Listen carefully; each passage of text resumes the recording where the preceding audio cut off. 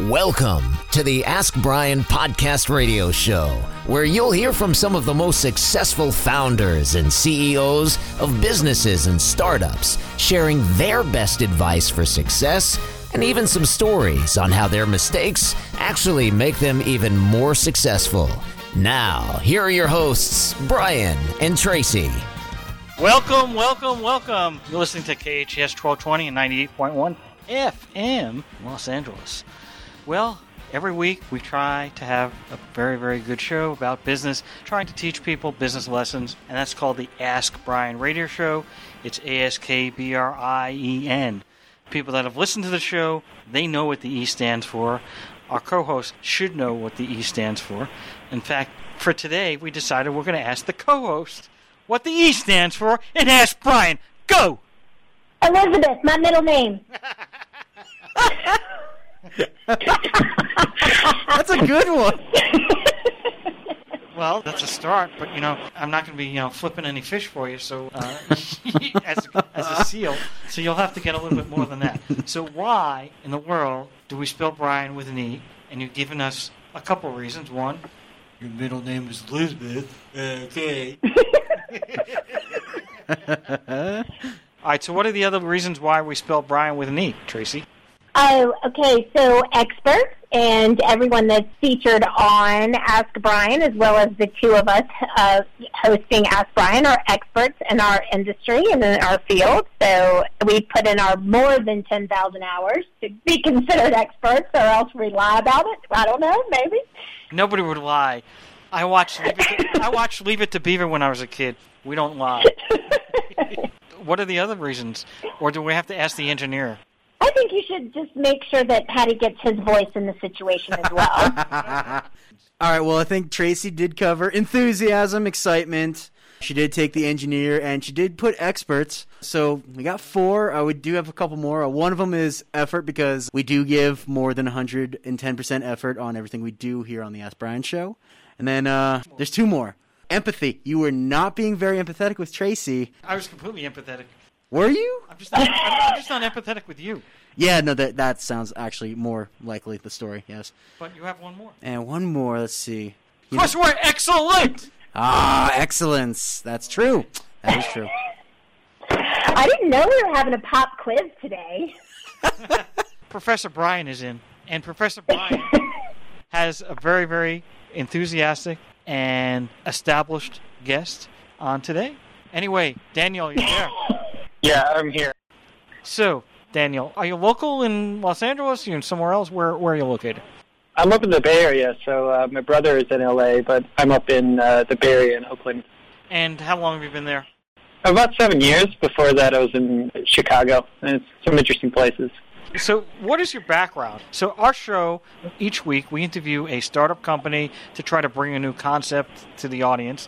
We also try to teach people business lessons through, starting a business and what they did, right and wrong, and what they would do differently if they could. So let's go a little bit back. Before we get into the company that you currently have, I just want to know, what was your background prior to getting to the company that you've founded in the last few years? I want to say you're both right. I was an artist, and then I needed a real job, so I became a front-end engineer. Well, that's why they say starving artist. Yeah, but go ahead. Yeah. So I went to SEIC, which they joke stands for Starving Artists in Chicago. It's like a fine arts college. It's pretty cool, but they don't teach you anything that you can use once you graduate. All I knew was Photoshop, and I just took it from there. Design, engineering, then made it to Silicon Valley. And then a little stint as an Uber driver, and then next thing you know, I'm running this company. So everyone that wants to start a company that's worth millions and millions of dollars, you need to be an Uber driver first, okay? I'd actually recommend that, unironically, but it's a different story. Well, the engineer here may become an Uber driver very shortly. That's terrible. There's no empathy in that. There is no empathy in that. Why? That's how you start $1 million company. You got to become an Uber driver and, empathize with other people. And in that area when you're trying to, hey, I got 3 carrots today. I'm rich and I can eat today. And then you become, I'm the starving artist and I need to create something. So, Daniel, what is the name of your company? first, and then after you tell us the name of the company, what kind of business is it, and how did you get it started? Yeah, so first it was an advertising agency, actually. So after getting out of the Uber, I was like, you know what, I really like working with people one-on-one, helping them, going the extra mile. It's really rewarding. So I started consulting business, turned into an ad agency, and, you know, the mixture between tech and art was really cool because it also made money. So it was like my dream job. Tech plus art equals money. It was like I was in heaven. And then basically the pandemic hit, and everyone, the first thing they got rid of was the ad agency. So I was like, wow, if we're going to survive, we got to take this software we have, which is, you know, unlike any other, and we got to become a software company because this is not going away. And, yeah, we buckled down. We redid the software, made it a platform, and got people to jump on board, invest in it, and that's the software company now. It's you can plug it into anything, anywhere in the world. You're advertising, making money. It'll tell you where, why, how, and how to make more of it. And that's pretty much the entire thing. Okay, well, you have an ad agency. Ad agencies typically make revenue off of booking ads for people, and they usually get a commission. That's the typical traditional ad agency works, not a digital agency. You have an agency, and you're looking for clients that have advertising. How does it become a software company? I mean, we're talking apples and oranges, and my engineer can't even add 2 + 3. Well, remember, my background is in software, so before the Uber, I did, 6-7 years where I was solving stuff for, Boeing and Johnson & Johnson and Electronic Arts and, just doing whatever the boss needed me to do. And in this case, we just went to our customers and said, hey, if you can't afford a full agency anymore, what can you afford? And they said, we really love your software. Can we use your software and, not hire you at your full price? And so we just said, okay, well, it's 10% of the money, but only 1% of the work. So even if we, are walking away from, these big budget clients, we can support 1,000 of these agencies in our sleep because it's software. And that was the big risk, but it was the only way we were going to make it, essentially, and it worked. What does the software do? So have you ever run like an e-commerce store or a crowdfunding campaign where you're, selling T-shirts or crowdfunding the next big thing? Well, I've run an online store, yes. Yeah, and you've got some basic analytics, and you might run some ads, and it's not really clear how they're related, and you might hire an agency to help you out.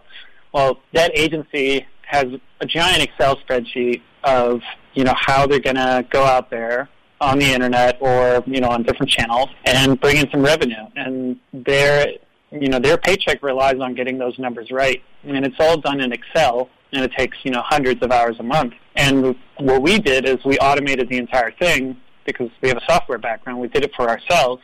And the first iteration of the product was going to other agencies and saying, hey, we automated this entire process, where instead of, having dinner with your friends or your family, you're in Excel. Do you want us to automate this for you? And that was the product.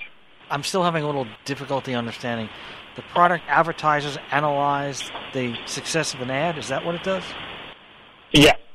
So basically, if you say, I'm selling, a toaster in Ohio, you run ads all over the world.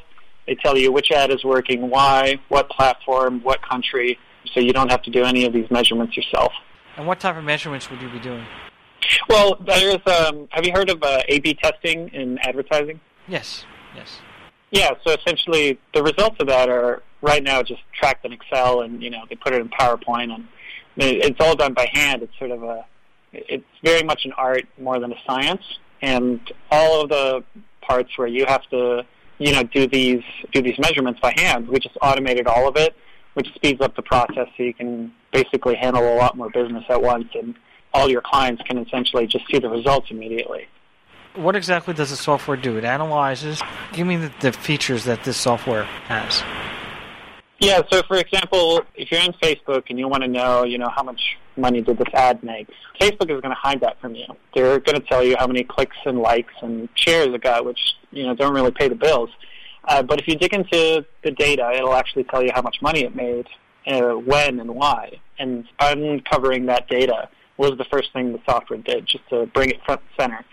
And then actually elaborating on it and saying, okay, this is the country, this is the day, this is, some basic some basic analysis on it, like telling you which exact ad worked and why, what are people reacting to, plugging into Facebook and getting that data and showing you what you really need to know. That's essentially what it does. And does it work for any, like Google AdWords, Instagram? I mean, is it across the board, or is it just working just for Facebook, or what are the different platforms it works for? Yeah, so right now it's Facebook and Google, and our next one is most likely TikTok. We were going to do Pinterest and Reddit and a couple of others, but those platforms aren't really advanced enough to have APIs yet. Now, you mentioned Facebook. Does that include Instagram, because it is owned by Facebook? Yeah, sorry, the Facebook ecosystem. So Facebook, WhatsApp, Instagram, Messenger. What about Snapchat? I know that that's a newer platform, but that also is, some people are trying to advertise on there. Yeah, Snapchat and TikTok are two that, at least for us, are similar in their ad platforms, but we're most likely going to do TikTok first because it's just a bigger platform. And right now you're selling software mainly to what? To advertising agencies, or predominantly to owners of businesses? Are you trying to sell to the Boeings of the world, or are you trying to sell to the Thomas Jones advertising agency?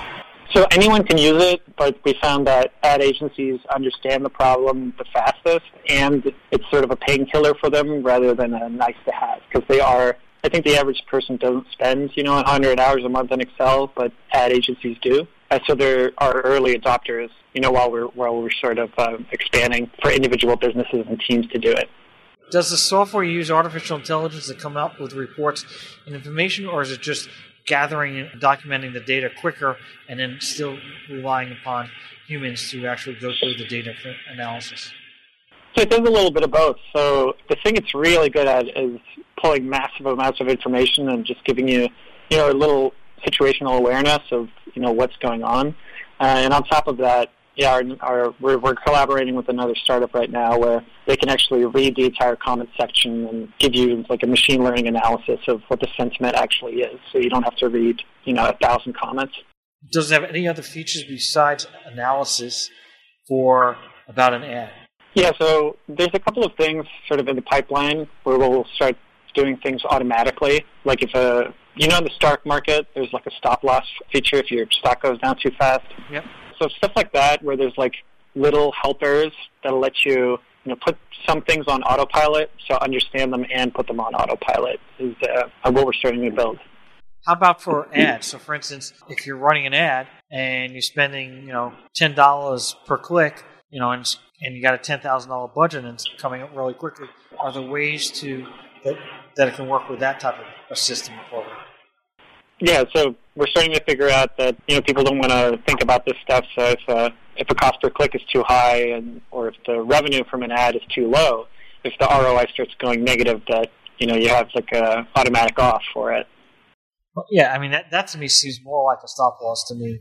That approach, that you've either gone above your budget, below your budget, or you're not getting a good enough return, then you need to do something. So to pull a stop. This information, when it's sold to the ad agency, do they have the option to share it with the client? Yeah, so essentially it's their own information that they already have. So we're actually plugging into their own data. So it's their own data presented super quickly, like click of a button. And then they have asked for white labeling, which is basically taking reporting off their hands so their clients can just log in and they never have to write a report again. And what is the typical cost for a program like this? So we're doing a little bit of value-based pricing, but we've found that an agency with, let's say, 3 clients a month will be happy paying $300-400 a month. An agency with 15 clients at any given time will pay, $1,000 a month. So we used to have a flat rate that was like agencies $1,000 a month, but now we're working with agencies and we do more like value-based pricing. So an agency with 3 versus 15 clients at any time, they'll pay about $100 a month per active client to take reporting and analysis off their hands. And one last question. So is this a contract terminable that you can terminate it in 30 days, or is it yearly, or how does that work? Yeah, so it's month to month, and you get like a nice discount for doing it yearly and paying up front, sort of like other software. So right now it's around $100 per client per month, and you can cancel any time. But we're giving like a 50% discount if you basically pay for a year. We're doing some larger yearly contracts, but we move quickly, and we like making sure our clients are happy. So knowing once a month if we're doing a good job I like that more personally than knowing once a year. By the way, Tracy, you haven't even asked, so I will ask, what is the website for this great software? I'm just about to ask that question. Oh, you snooze, you lose. Yes, Daniel. What is, and you might want to also spell it too because it has a little bit of an unusual domain. So what is the website for Aphrodite? Oh, it's Aphrodite.io, so APHRODITE.io. And if you need to find it on Google, just Google Aphrodite Analytics. It'll be the first thing. Love it. You pretty much had me at your story about thinking that Steve Jobs was more interesting than Jackson Pollock. But I want to know if, when you were going to art school, is it a true story that you saw the iPod in the MoMA and drew that conclusion for yourself? Yeah, I even remember when, which was it must have been 2009, 2008 maybe. The iPhone hadn't come out, and MoMA has some design stuff, and the CD was in there and the iPod is in there. And, there's like a big hoopla about what's art and what's not art in art school, and everyone's, very pretentious. And that business could be art was just like, really wild. And that sort of stopped me in my tracks that wasn't an art museum. Well, and what was your primary medium of art? I'm just curious. I was a photographer. So I did photography, which, we're very different than the painters and the fashion department because we're sort of 1 foot in the art world and 1 foot in technology because, to operate a camera and develop the film, it's a technological process. Well, I really feel like when you review your website, and I encourage everybody who's listening to go and check it out, to me, I can totally tell that you have this aesthetic for design and it has that advertising. It looks like an advertising agency created it. Your branding is really strong. Tell me about your tagline, "We specialize in the impossible," because on your website you say, since the very beginning, pursuing the impossible has been fundamental to our culture. How does that translate over? And without a doubt, please help me understand the recruiting tool of the Rubik's Cube. Well, so our original logo, the logo had our ad agency name, and the tagline, "We specialize in the impossible." And when we switched to being a software company, we renamed the company and lost that slogan. So it was missing for about 6 months. And actually just a week ago, we were like, that was actually a big part of what we do. We should put it back on there. So that's the story of the slogan. And the origin is I've just always been a big problem solver, and I'm pretty ADD, like you guys were saying. And the harder a problem gets, the better my concentration. So I'm really, not that great at basic tasks, but give me something impossible, and I'm, focused as anything else. So that's how I came up with it, because, it is true. And the Rubik's Cube is a bit of a sort of a personal story, which is after graduating art school, I think I told you we were all going to go work at Starbucks. Yeah, it's like, you go to one of the best art schools in the world, and then you go work at Starbucks, and it's like, seems like it's cool, but it's like not really what I came to America for. And I picked up a Rubik's Cube, and I was like, if I can solve this thing, I can do other stuff. And so I just learned how to do it, and I think it took me like 2 days. And after that, I was like, all right, I know how to do something that's not art, and I can follow instructions. So I'm going to go start my career now. And that's sort of a lesson I always kept with myself, and with all my engineers that I worked with at other companies, I had them do it. That everyone on my team had to learn how to do that, which is just like, if you just, something that you think is great only for geniuses, if you sit down for 2 days and just figure it out, you can do it too. And that was so important at my teams that I ran at other startups. That when I had my own company, I was like, you know what, everybody's going to have to do this. And it brings the whole team together. People are like really, they can rely on each other to figure it out. It's a big part of who we are. Well, I guess you actually answered my next question, which was going to be, so I thought that you had to be able to do the Rubik's Cube in order to get the job with your company. But now what I'm hearing you say is that you will hire somebody if they can't do it, but they have to learn how to do it, which is really, I think that's so impressive in terms of just like a fun but really tactical way to get people to also show their commitment to wanting to be a problem solver. Yeah, and there are people who, said, I'll never be able to do this. And then there are people who said, I already know how to do this. So, for instance, Maggie on our website, she already knew how to do it. And our newest hire, he's not on the website yet, his name is Dio. He's our customer service person, and he was like, I'm never going to be able to do this. And, I walked him through it. I said, it's part of it, and I showed him a couple things, and it's sort of, what brings everyone together, which is especially important, I've found, that when I haven't met half the company because everything's remote. So when you were at the beginning of the show, you were talking about the pivot that you made from running and owning, I guess, an ad agency to moving into this technology space. That's a pretty big pivot in a short period of time. So what have been some of your growth strategies as a result of that pivot to get you where you are, I guess, a year later? Yeah, so we knew that for a while revenue was going to go down either way, because everyone's marketing budget just went to zero, starting last summer, and it picked up, a couple months ago again. So we knew that for, let's say, between April and January, revenue was going to be really hard. So our only, way of surviving was investment, essentially. So that's how we basically kept ourselves alive. We sold 10% of the company, explained what we wanted to do, and a couple of investors really saw it. And now the main source of revenue is, we've been around, we've made connections as an agency that some of the people we showed it to, they were just like, oh yeah, your secret weapon that you were using, I can buy that now? Yeah, I'll buy that. That's amazing. So I would love to ask you if you work with any analytics around podcasting. You may not know this about me, but shameless self-promotion, own a podcast production marketing agency called Produce Your Podcast. And so analytics are a really challenging thing with the podcast listener.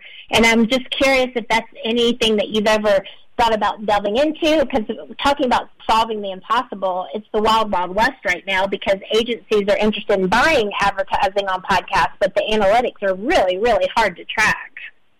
That sounds pretty interesting. I got to say, we were going to do television in a few years, waiting for that to be connected, but if podcasting is a thing that needs it now, that, sounds like we might be up to bat.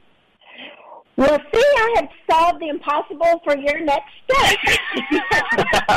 Perfect. I owe you. Where do I send the champagne? Well, but it is, in all seriousness, you can tell how many people have listened to your podcast and how many people have subscribed, it's really even difficult to tell how many people have subscribed versus how many people have listened. But the qualitative data is a true problem that's out there right now, that the first person who solved it with an already existing relationship with ad agencies, that is going to be a really big coup, because there's the amount of spending in advertising went from $459 million to over $1 billion just in the course of from 2019 to 2020. So, that is a really big trajectory of growth for agencies to spend and buy podcasts. But as you know, being an owner of an agency, they have to check the box on all of that qualitative data. So I'm here to tell you that perhaps we should work together on that. Yeah, sure. That sounds good. It's a really interesting problem because, forgive me if I'm speaking out of turn, but I'm assuming it's going to be similar to, Instagram, which is, some people on Instagram have, 10 million followers and can't sell, 10 T-shirts. Some people have 10 million followers on Instagram and can move product like there's no tomorrow. So why people listen to the podcast and, why people decide to buy something, I'm assuming that's like a total, no man's land, or nobody really knows what's going on under the hood. Well, yes, it's that, and it's also just being able to tell, like, what percentage of your audience is male versus female. I mean, it gets down to just being that basic. It's like, it's very difficult to tell. The only thing that you can really grab a hold of right now is geographical data. You can tell if someone listens wherever they are in the world. You can take it from U.S. to state to city, but you can't tell what their socioeconomic status is. You can't tell if they're male or female. You can't, I mean, there are lots of rooms for improvement in being able to then niche those buys. That basically the only way you can niche a buy from an agency to a podcast right now is by the topic. An assumptive topic is female targeted, so therefore you would place ads in a female targeted topic podcast. So it really is a wide open space for you that would be interesting to pursue.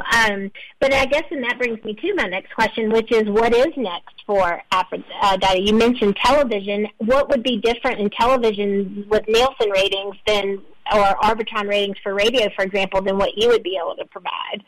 Well, the way that internet advertising works is slowly starting to take over everything else, which is when you put something on a banner ad or a TV, it's very similar. It's just, show this to 1 million people. It's kind of like a billboard. But some of these newer platforms, they really track not who's buying more than what's selling. So, a picture of a certain photo of your product might really, really get people interested, and the other one might, they might be turned off by it and be like, I don't want this. And knowing exactly what moment is working, that's, I think, going to come to television, for instance. So, like, when you see an ad and, someone turns the volume down or is just like, I don't want to see this again, that kind of feedback, the person putting on the ad really wants to know that. They really want to know, like, this specific thing makes people say, I don't want this. And it's on YouTube now, so on YouTube you can see, like, okay, this is where the person tuned out and said, no, not for me. And I think that's going to come to television. That's going to come to all sorts of other stuff. And it sounds weird. It might sound like, you're being spied on. I think it's more about what's selling rather than who's buying, if that makes sense. Yeah, well, I think we all kind of know that Big Brother's watching us anyway. It's just a one big ring. But that's a whole other topic for a whole other day. And it seemed like you work with agencies of all sizes. So do you work with independents all the way up to, like, the big firms out of New York and L.A., or are you targeting more the smaller independent firms? What is your target agent? Yeah, so in other startups I've worked at have grown. We usually start with, small, medium business and then work our way up. That way, when you get to the enterprise level, it's been polished all the way. So right now our ideal customer is, they've got between 3 and 15 clients at any given time. They're trying to juggle it all, and they're trying to get back to everyone and, give everyone as much accurate information as possible, and they're just overwhelmed by it. They're sitting in Excel and overwhelmed by how many numbers they have to report. And those are the people we really love working with, because they just get it right away, and it solves the most problems right away. And that means we get to, find out, is this something, like, what is the most valuable part of this? What could we make even better? And the really cool thing about small business is if they don't like something, they'll tell you, Right. And yeah. And we're just like, thank you, let's fix that, or let's add this, and the feedback is just much faster and more honest, so that's our ideal customer right now. So we were talking about the ability to move into television, and then you mentioned YouTube in terms of some of the practices that they already had in place.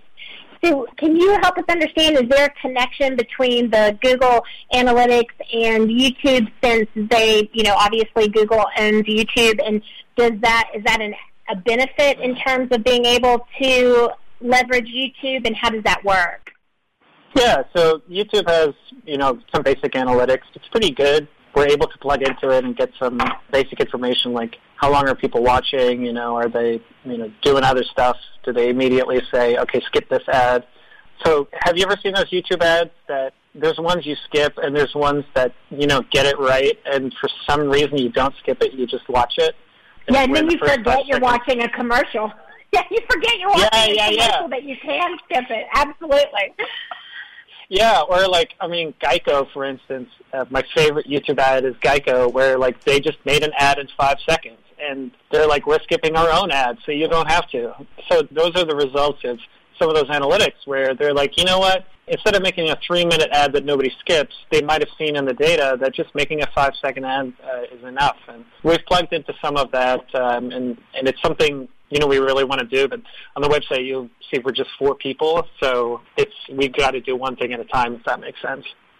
Yeah, I did see that you have a very small but mighty team, and they also have all of their pictures of themselves with their Rubik's cubes, which is, I guess, the photographer in you probably had some fun with that. So when you were mentioning before that basically from a financial perspective, you're sustainable right now with your investment and your investors, 10% of the company, was it difficult for you? What was one of the biggest challenges that you faced in getting investor capital? And what do you think that it was about Aphrodite that solidified investor capital so quickly? Yeah, I mean, in the last 6 months, we became profitable again, which is really awesome. And then I think in the meantime, just telling people, I've personally done software for 10 years. I've done, stuff for Electronic Arts, Japan Airlines. The Boeing has, emailed me to fix their stuff. And just that experience, I was lucky enough to have that experience. They were like, okay, well, if you give me a good deal, I'm in. And then you just got to be honest with yourself and be like, yeah, I'm sure other people would say selling 10% of your company is crazy, but it's what we had to do, and everybody liked the deal, and they got a good deal, we got a good deal, and now that's just the way it is. And, part of business, just being like, we got to do this to make it to next year, and now we're doing really well again, and the investors that bought that chunk of the company are pretty happy. So you've got a student who's graduating from any school, doesn't necessarily have to be art school, grad school, working at Starbucks with a great idea. What is the one thing that you would say to that person right now? Drive an Uber. Smart, very smart answer. I would have done the same thing. He's on point. Here's the real thing. Well, if you're under 25, you can't do the pro move, which is to rent a car to drive an Uber. So I met one Uber driver who had the ultimate hack. He rented a car for maybe $5 an hour and made $20 an hour driving a Uber. So he didn't even put miles on his own car. But yeah, you meet a lot of people. You learn how to talk to people, care about people. Go the extra mile. And the coolest part is you'll meet 500 people that you never thought you would meet in your own city. It's kind of awesome. Wow. Brian, this is the first time we've ever had that be the tips for a wannabe entrepreneur starting a business, but it makes a lot of sense. Especially the brilliant person who rents a car and then monetizes it that way. I want to hire that person because that person is innovative as can be. Well, I just want to say, how can people find you? Are you looking for people to hire? Are you, what is the one thing that you have a need for that you can ask for out of our audience today? Besides Rubik's Cube completion. Rubik's Cube expertise. Yeah, I would say if you want to follow our professional stuff, that's on LinkedIn. Just look up Aphrodite. It's the first thing. We post jobs on there. And if you want to follow our day-to-day, just us having fun on Instagram, we're at Aphrodite.io, same as our website. Thank you very much. We had a great show, KGS 1220, 98.1 FM. Thank you for tuning in to the Ask Brian radio show. You can listen to us every Thursday on KTHS AM 1220 and FM 98.1 or via Facebook Live or anytime wherever you listen to your podcasts. Visit AskBrian.com to join the conversation and ask us your business questions, and we'll answer them on our next episode. That's AskBrian.com.